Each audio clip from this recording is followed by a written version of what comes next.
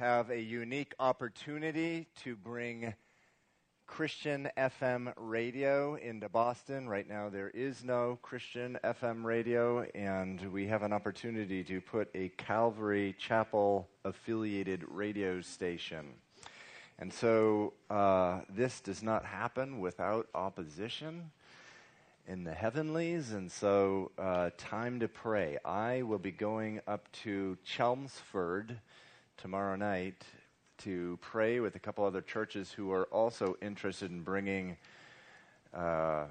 Christian radio into the region. And if you would like to join me, I would love to have you join me. So if you are interested, please let me know. The service is at 7 o'clock. It's in Chelmsford, Calvary Chapel, Chelmsford. You can just Google that and for the directions if you want to just go on your own.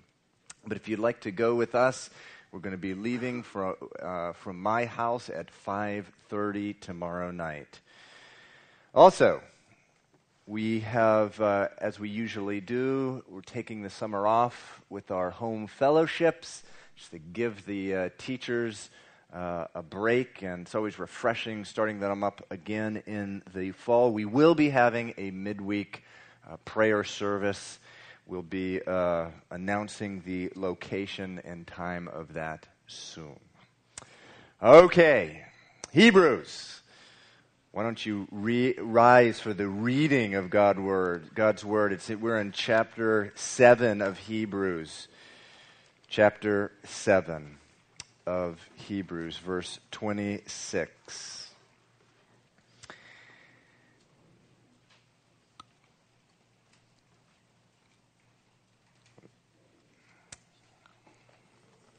Chapter 7, verse 26.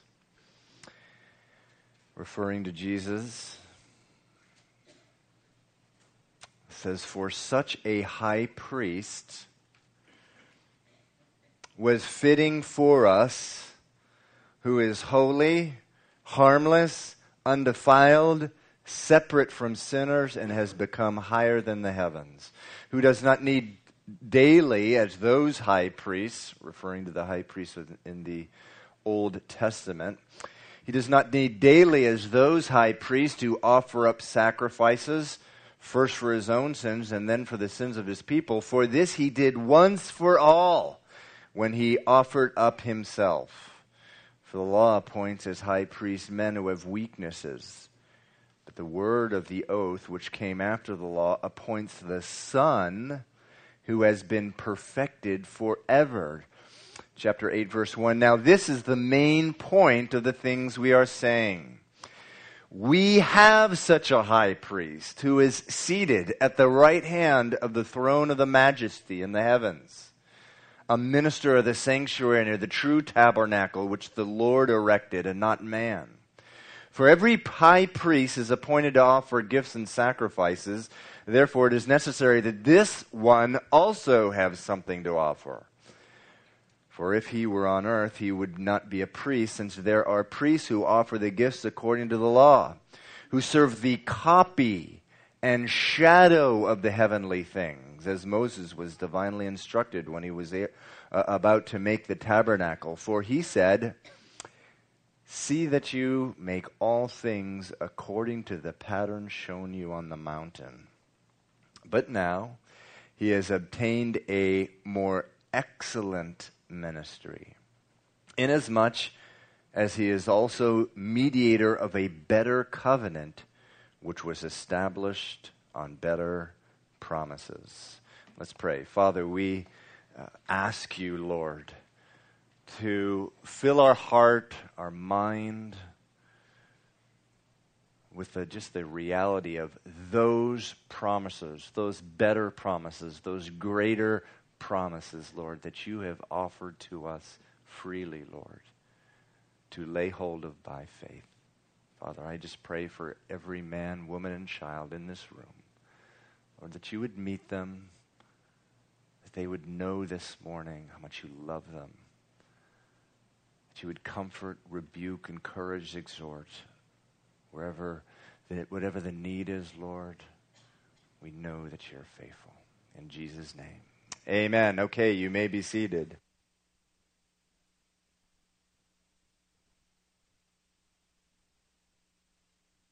So we are making our way through the book of Hebrews.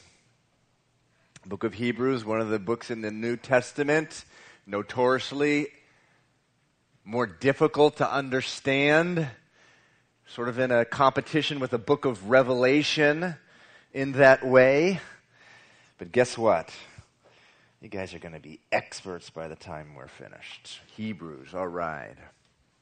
So chapter 8, verse 1 begins. Now this is the main point of the things we are saying. We have such a high priest. What kind of high priest do we have? What do you mean, such a high priest? What kind of high priest? Well, we read about that in verse 26 of chapter 7. Our high priest is holy. He is harmless. He's undefiled. He's separate from sinners. And he has become higher than the heavens. Verse 28 continues, for the law appoints as high priests men who have weakness, but the word of the oath, which came after the law, appoints the Son who has been perfected forever. Perfected forever. And so, going on into verse 1 of chapter 8, it says, now this is the point, this is the main point of the things we're saying. We have such a high priest who is seated at the right hand of the throne of the majesty in the heavens. Now, about 20 times in the New Testament, you see this reference to Jesus seated at the right hand of God. 5 of those times are right here in the book of Hebrews. Hebrews chapter 1 verse 3 says that when Jesus by himself purged our sin, meaning wiped away our sin, he sat down at the right hand of the majesty on high. So now, what do we do? What do we always say when we see something repeated over and over again? What do? We ask, why? Why? Why, Lord, are you repeating this over and over again? Why, Lord? Jesus sitting at the right hand of God. What's that all about? Why did Jesus sit down at the right hand of God? Answer: the work was done. The work was finished. It was done. Turn with me to Hebrews chapter 10, just a couple chapters up. Hebrews 10, verse 1, for the law, having the shadow of the good things to come and not the very image of the things, can never with these same sacrifices, which they offer continually, year after year, make those who approach perfect. Now go down to verse 11. And every priest stands ministering daily and offering repeatedly the same sacrifices, which can never take away sin. But this man, referring to Jesus, after he had offered one sacrifice for sins forever, sat down at the right hand of God. Verse 14, for by one offering he has perfected forever those who are being sanctified or made holy. So in the Old Testament, there's this picture. If you've ever gone into the Old Testament and read through it, there's this picture of just an enormous amount of activity.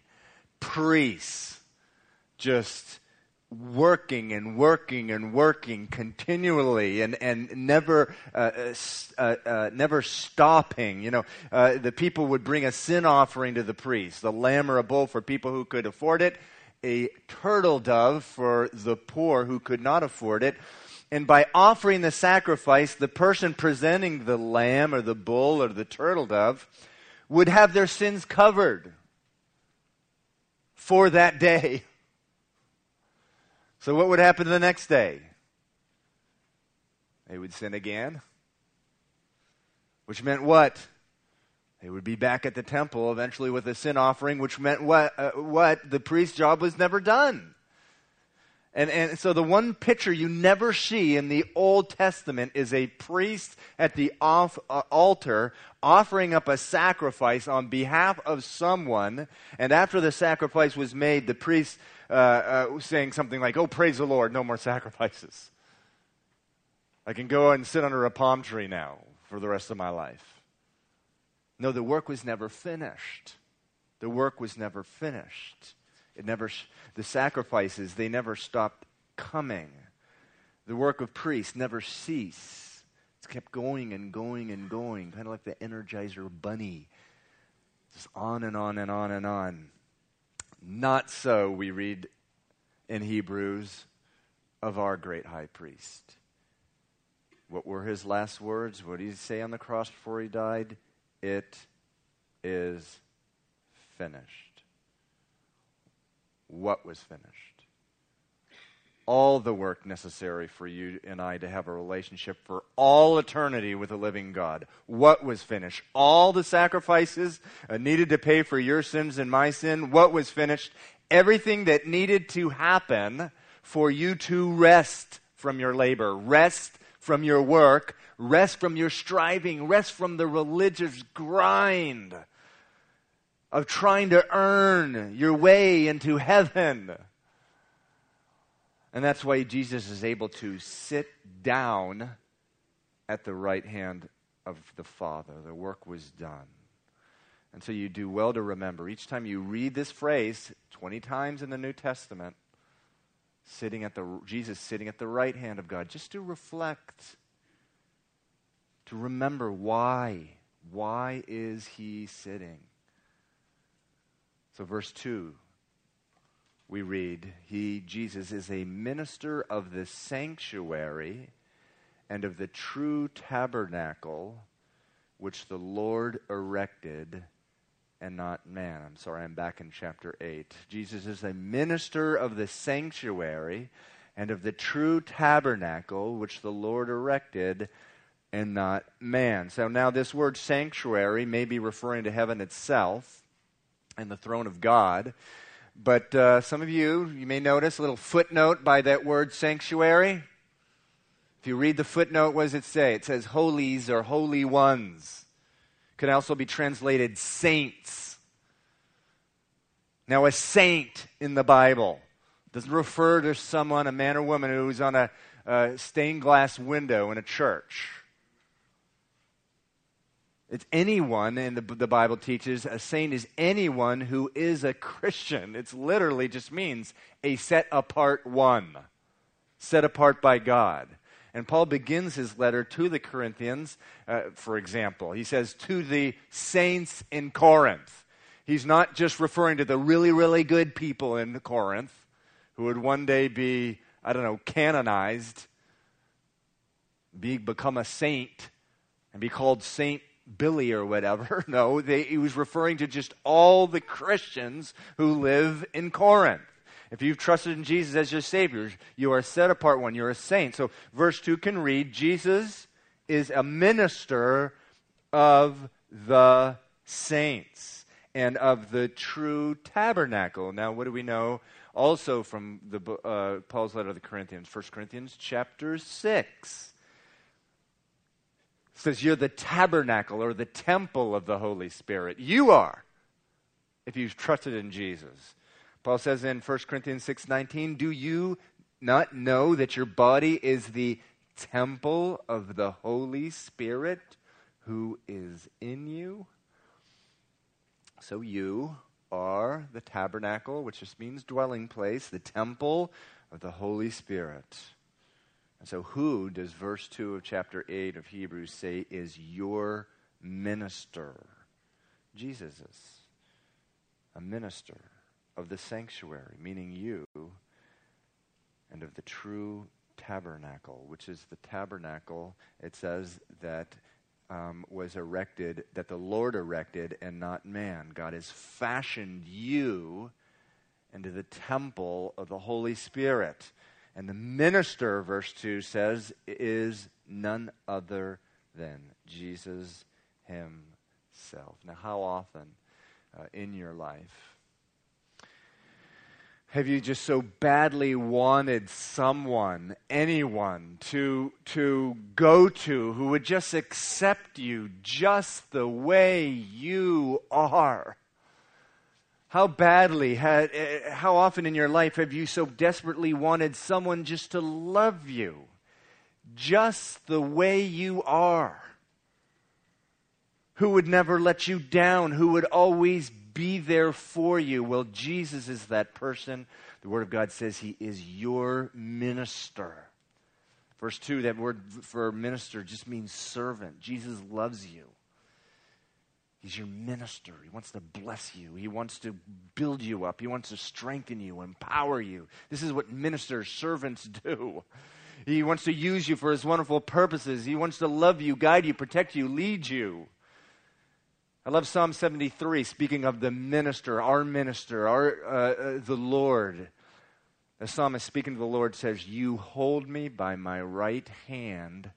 You will guide me with your counsel, and afterward you will receive me into glory." So Jesus wants to serve you. He wants to minister to you. He's your minister. We don't often think of Jesus like that, as our minister. And the translator's feeling a little uncomfortable with that word, the word servant, which is the literal translation, used the word minister. But God is your servant, also your Lord, also your God. But He serves you. That's what the Lord does. You're the temple of the Holy Spirit. He is the minister, verse 2 says, of that temple. Now let's skip down to verse 6. But now He, speaking of Jesus, has obtained a more excellent ministry. Referring to, this contrasting here to the ministry of the priests in the Old Testament, whose ministry never ceased. It never stopped. It was always this sweat and this grind. Sacrificing large bulls and lambs was hard work. In fact, the law said you were required to cool out when you were 50 years old. You could do the easy stuff. I mean, this is hard work, being a butcher. That's what they were. That's what the priests were. But it says in verse 6, but now He has obtained a more excellent ministry, inasmuch as He is also a mediator, just substitute the word minister there, a minister of a better covenant, which was established on better promises. You, believer in Jesus, child of God, are living in a different covenant established on, a better covenant, a greater covenant established on greater promises.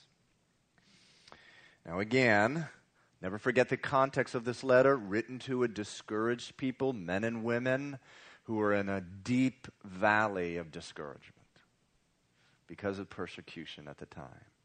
And so what have we learned? Nothing better you can do for a discouraged person than get them to focus on Jesus. Funny how our knee-jerk reaction with someone who's discouraged is sort of to pat them on the back and help them out in there and continue them on and build them up in their self-pity.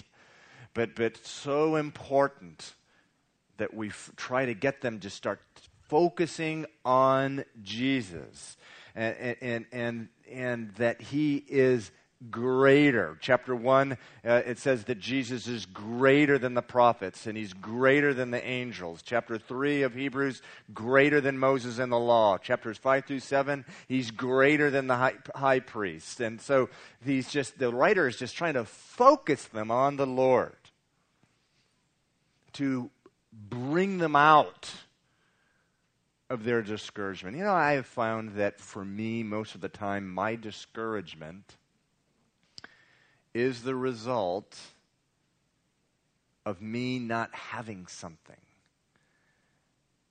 It's a result of not having something that I want. But when I simply take time to focus on the fact that Jesus is greater than that something, my heart is lifted up. So you may be here this morning discouraged. You don't have that man in your life that you so desperately want, or that woman, or that job, that friend, that financial security that you want, that something, that vacation, that house, that answered prayer. The message of Hebrews to you is that Jesus is greater. Verse 6 says, but now he's obtained for you a more excellent ministry, inasmuch as he is also the minister of a better or a greater covenant, which was established on better promises. And so one of the important things to understand, this is sort of the ABCs of Christianity in the Bible. You've got to understand what a covenant is. What a covenant is. What's a covenant? Well, a dictionary would tell you that a covenant is a promise or an agreement between two parties. So between a husband and a wife, there's a marriage covenant. A covenant that defines the relationship. To stay in the marriage for better, for worse, for richer, for poorer, in sickness or in health, to love and to cherish till death do you part. We'll be saying that few weeks from now with a couple of you. That's a marriage covenant. And in the Bible, there are really two covenants spoken of. Arguably, there's a few more, but there's really two supremely, the Old Covenant and the New Covenant. Now, the Old Covenant, found in the Old Testament, in Exodus through Deuteronomy, is the covenant of the law. The Old Covenant was based on man's faithfulness to God. You want to read about the Old Covenant? You can go to a number of places. Deuteronomy 28 is one place you can go. You don't have to turn there now, but let me just read you Deuteronomy 28, verse 1. It starts like this. If, it's a really big word, especially in the Old Testament. If you diligently obey the voice of the Lord, to observe carefully all that his commandments which I command you today, then the Lord your God will set you high above all nations of the earth, and his blessing shall come upon you, and they will overtake you.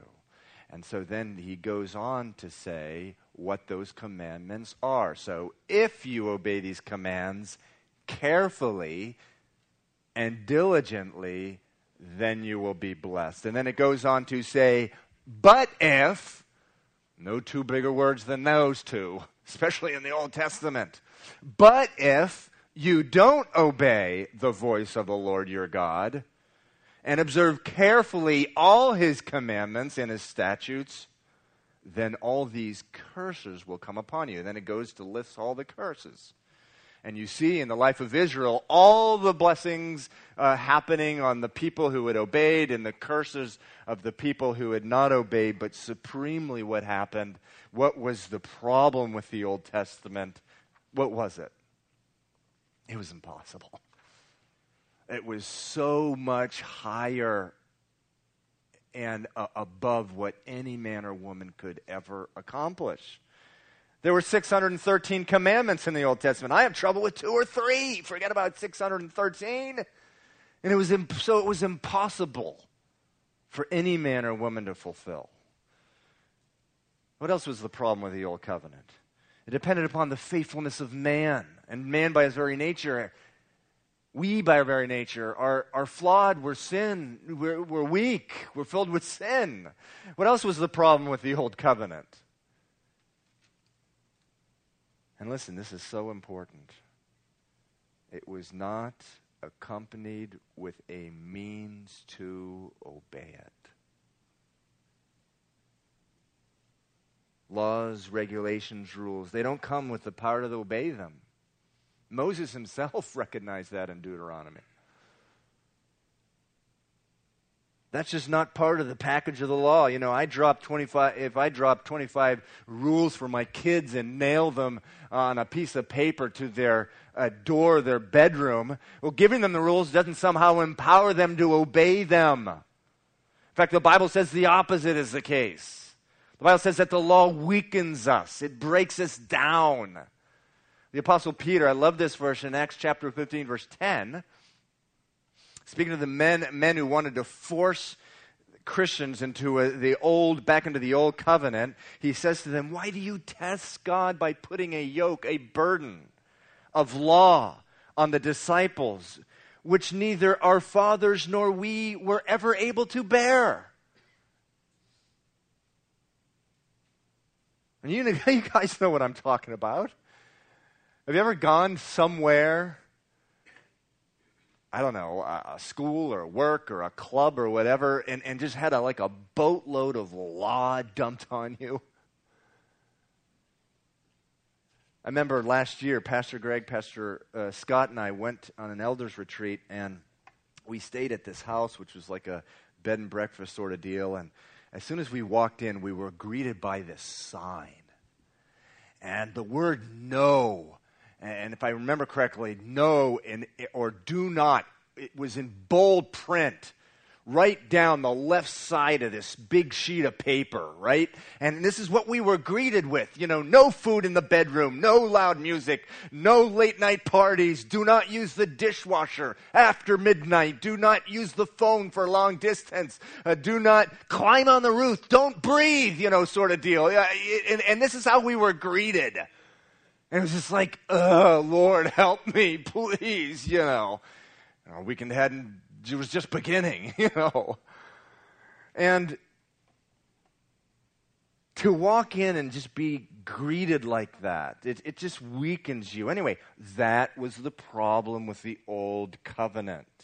It's not that the covenant was bad or that there was something wrong with it. No, Romans chapter 3, verse 31 says the old covenant, the law is holy, righteous, and good. Why? Because it drove the Israelites to long for a better covenant, a greater covenant, a new covenant.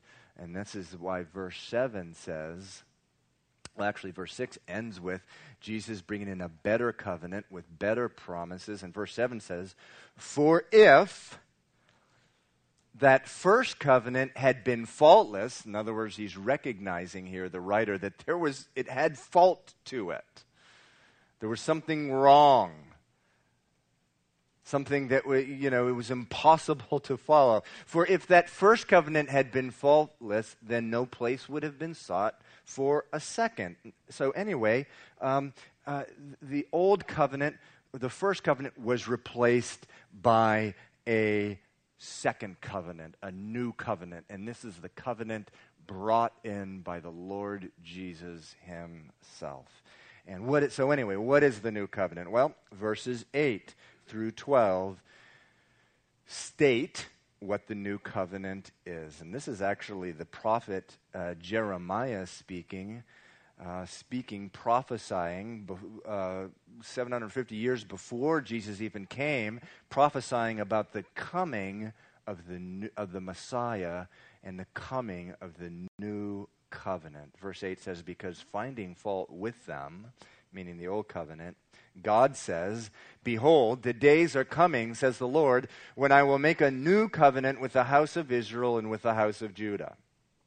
Not according to the covenant that I made with their fathers in the day when I took them by the hand to lead them out of the land of Egypt, because they did not continue in my covenant, and I disregarded them, says the Lord." Verse 10, "For this is the covenant I will make with the house of Israel after those days, says the Lord. I will put my laws in their mind and write them on their hearts, and I will be their God. They shall be my people. None of them shall teach his neighbor and none his brother, saying, Know the Lord. For all shall know me, from the least of them to the greatest of them. For I will be merciful to their unrighteousness and their sins, and their lawless deeds I will remember no more." So I want to just focus in now on verse 10, which is the heart and soul of the new covenant.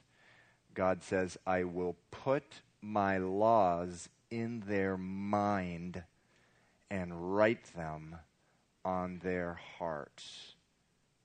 Speaking of the new covenant, I will put my laws on their minds and write them on their hearts.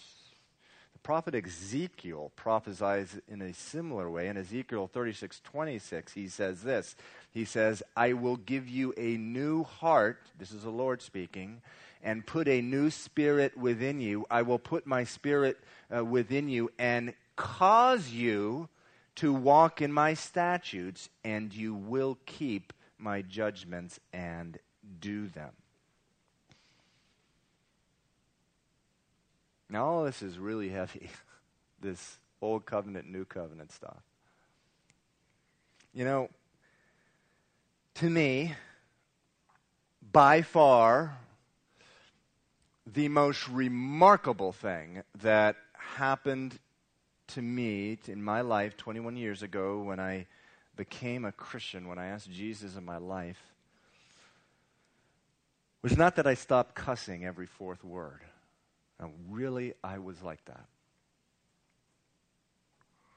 It was not that I stopped leading a sexually immoral life. It was not that I stopped flying to a fit of anger whenever someone crossed me. No, by far, the most remarkable change that happened to me in my life was what happened to my heart. That I actually wanted to obey. I wanted to hear the voice of God. I wanted to follow His word.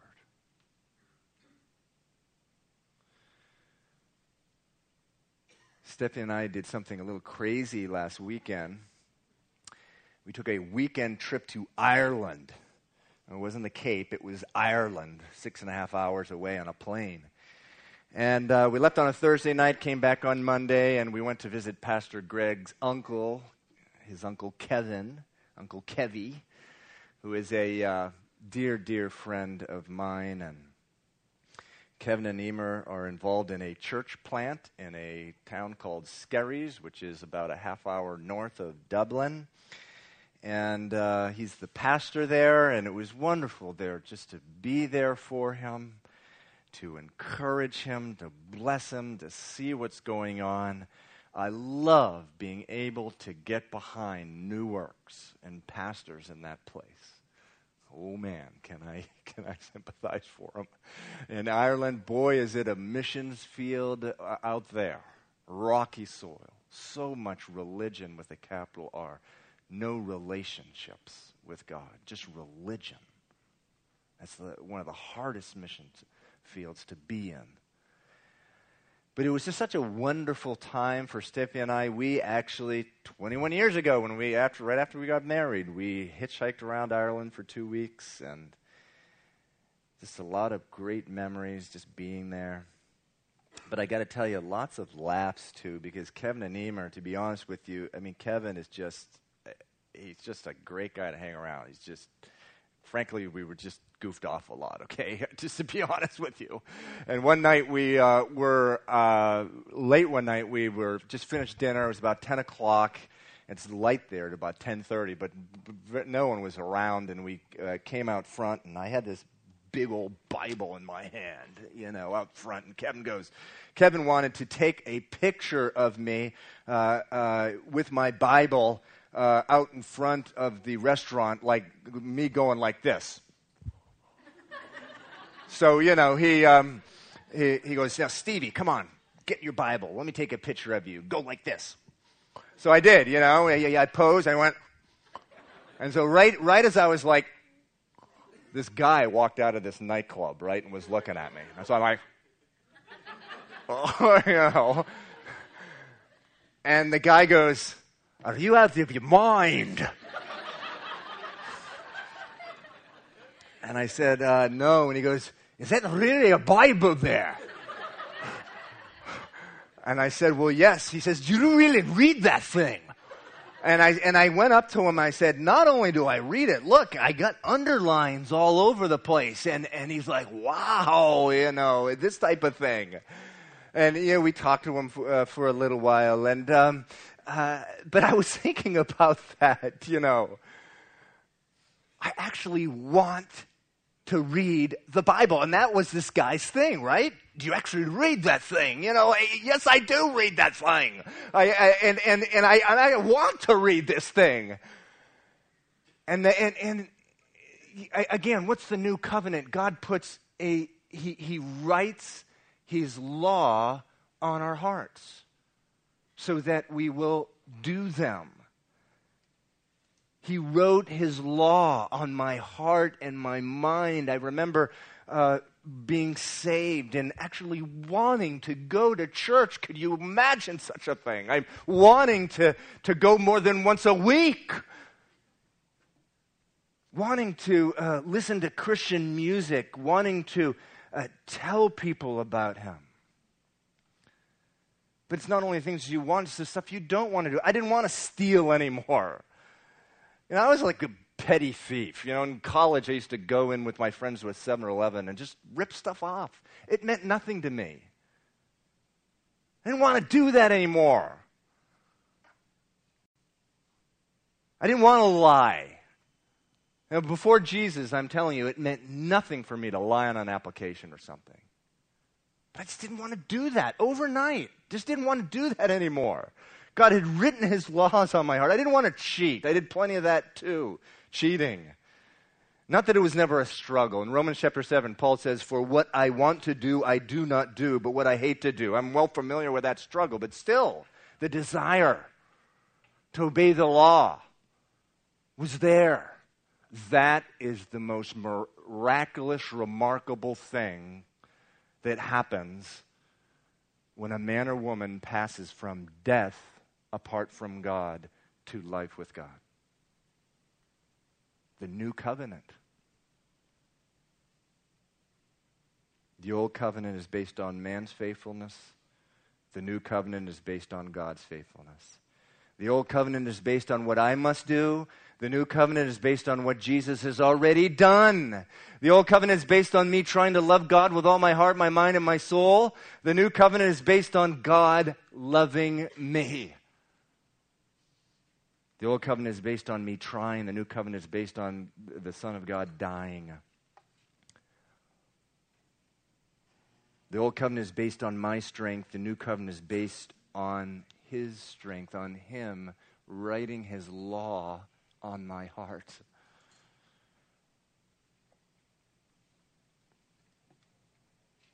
Verse 10 again says, for this is the covenant that I will make with the house of Israel after those days, says the Lord. I will put my laws in their mind and write them on their hearts, and I will be their God, and they shall be my people. None of them shall teach his neighbor and none his brother, saying, know the Lord, for all shall know me.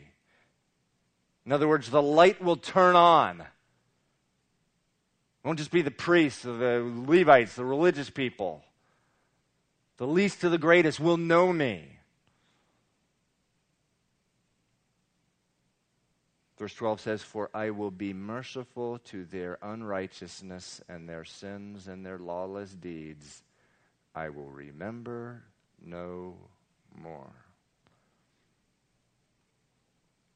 The Bible says that when I come to Christ, believing what he did on the cross for me, believing that it is finished, all the work that was necessary for me to have an everlasting relationship with God is finished. It's finished.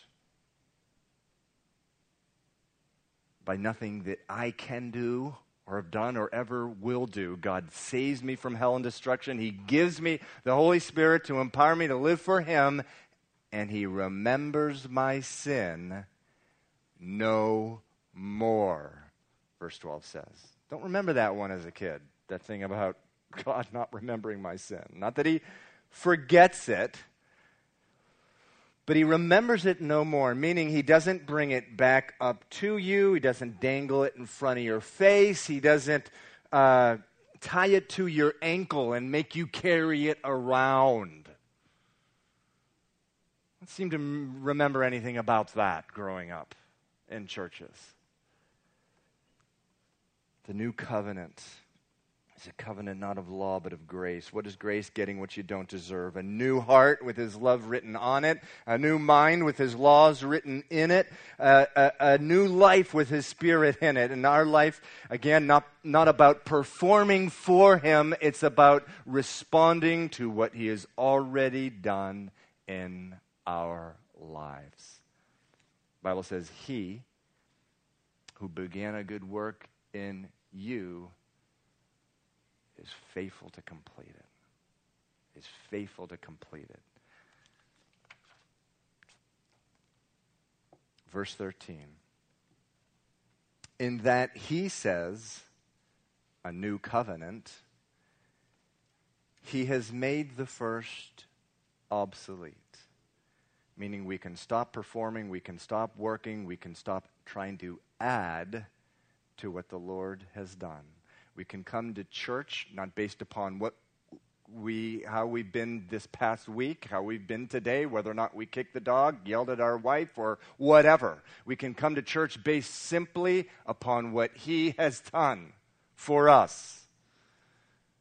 And then he goes on, now what is becoming obsolete and growing old is ready to vanish away. And you know, growing as a Christian means that old covenant, the seeds of which are in every man and woman trying to work and perform for God, is vanishing away. Maturity in the Lord is all about how much you are allowing God to put away what is vanishing away and walking in what is new.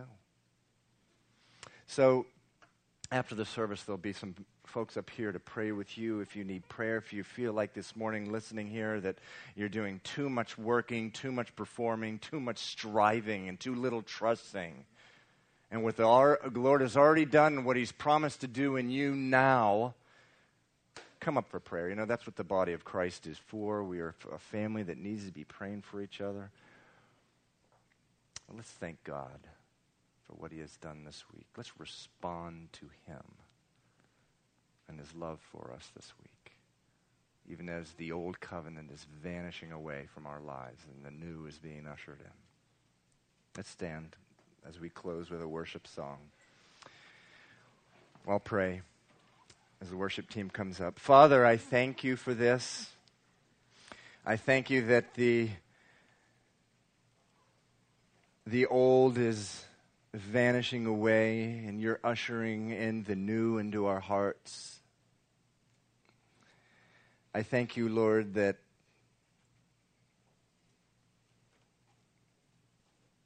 what You have began, You're faithful to complete. Father, help us. Help us see Jesus. Help us see that He's greater. He's greater than the prophets, greater than the angels, greater than the priests, greater than religion, than law. And His promises to us are greater promises. Father, we confess we need to live out those promises. Give us the grace, the faith to live them out, Lord, to lay hold of them, Father. Father, we love You.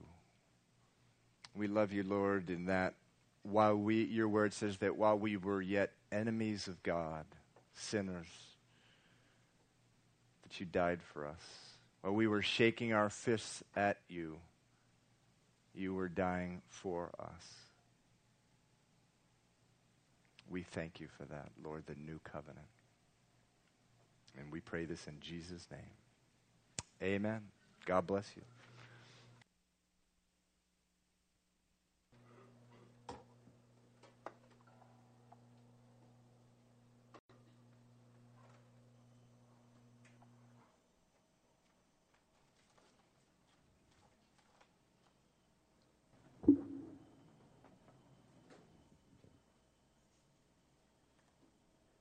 We're going to sing the song "Enough." I think it's really fitting for the going along with the message. Thinking about what Steve had said about Jesus being greater, better. He's enough. So you can join us. We'll start with the chorus. And all of you is more than enough for all of me, for every thirst and every need. You satisfy me with your love, and all I have in you is more than enough.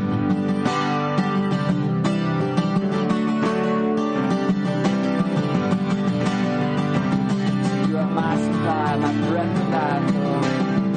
You are my supply, my breath of life. Still more awesome, still more awesome than I know. You are my reward, worth living for. Still more awesome than I know, and all of you is more than enough for all of me, for every thirst and every need. You satisfy me with your love, and all I have in you is more than enough. So you're my sacrifice, you're my sacrifice, the greatest price. So it's still more awesome than I know. You're my coming King, you are everything. Still more awesome than I know, and all of you is more than enough for all of me, for every thirst and every need. You satisfy me with your love, and all I have in you is more than enough, more than all I want, more than all I need. Yeah, you are more than enough for me, more than all I know, more than all I can say. Yeah, you are more than enough, more than all, Lord, more than all I want, more than all I need. Yeah, you are more than enough for me, more than all I know, more than all I can say. Yeah, you are more than enough, and all of you is more than enough for all of me, for every thirst and every need. You satisfy me with your love, and all I have in you is more than enough, and all I have in you is more than enough, and all I have in you is more than enough. God bless you as you're dismissed, and if anyone need prayer, there'll be a couple people up front to pray with you.